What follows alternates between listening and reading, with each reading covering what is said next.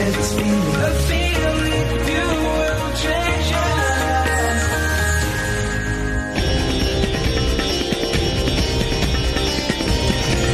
Lotus FM News with Navita Gajraj.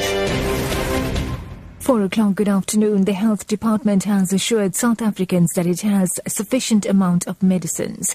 This comes as the world recovers from shortages of drugs reported globally last month.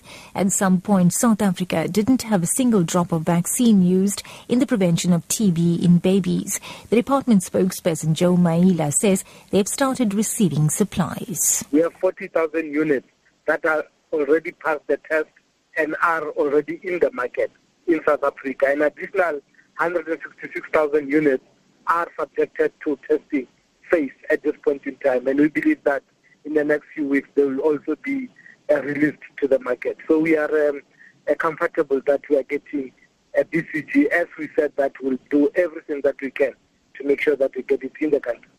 Now, the SAP says they're working hard to get to the bottom of gang activities involving police officers. The police's Vishnu Naidu says an 8-member gang was arrested recently. He says one of them who worked with the police cannot be found. One was a lieutenant colonel, while the other was a warrant officer. They are both alleged to have been part of this gang that is impersonating police officers to rob people. There were incidents in the Cineville area, Norwood and Cleveland, as well as Yeovil, where they have robbed people to the sum of 125,000, 186,000 rand, 60,000 and 140,000 rand. These suspects have since resigned, and the second member currently AWOL. There's a disciplinary steps being taken against her, as well as a criminal investigation.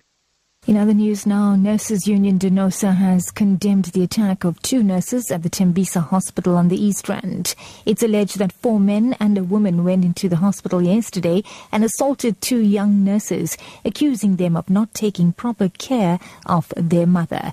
Inyameka Kumalo from Denosa in Gauteng says such acts are disturbing. You cannot allow 5 people to come inside. 4 men, huge men, came in the ward. And when they came in the ward, the mother, the very same patient, the old lady who was sitting on the wheelchair, pointed that these are the nurses, and that's how this man mishandled that nurse and was beaten all over the body and was dropped on the floor. And the other nurses had to run for their lives.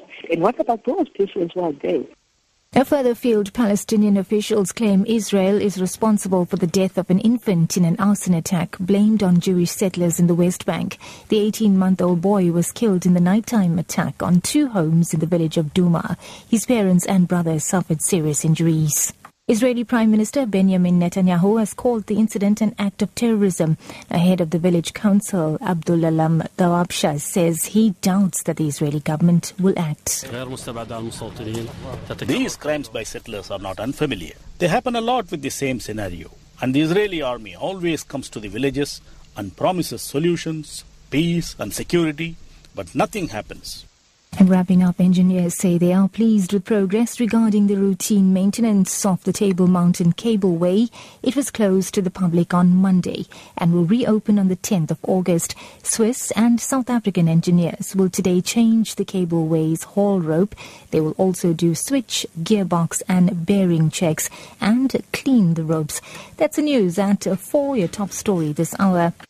The Health Department has assured South Africans that it has sufficient amount of medicines. For Lotus FM News, I'm Navita Gajraj. I'll be back with headlines in half an hour.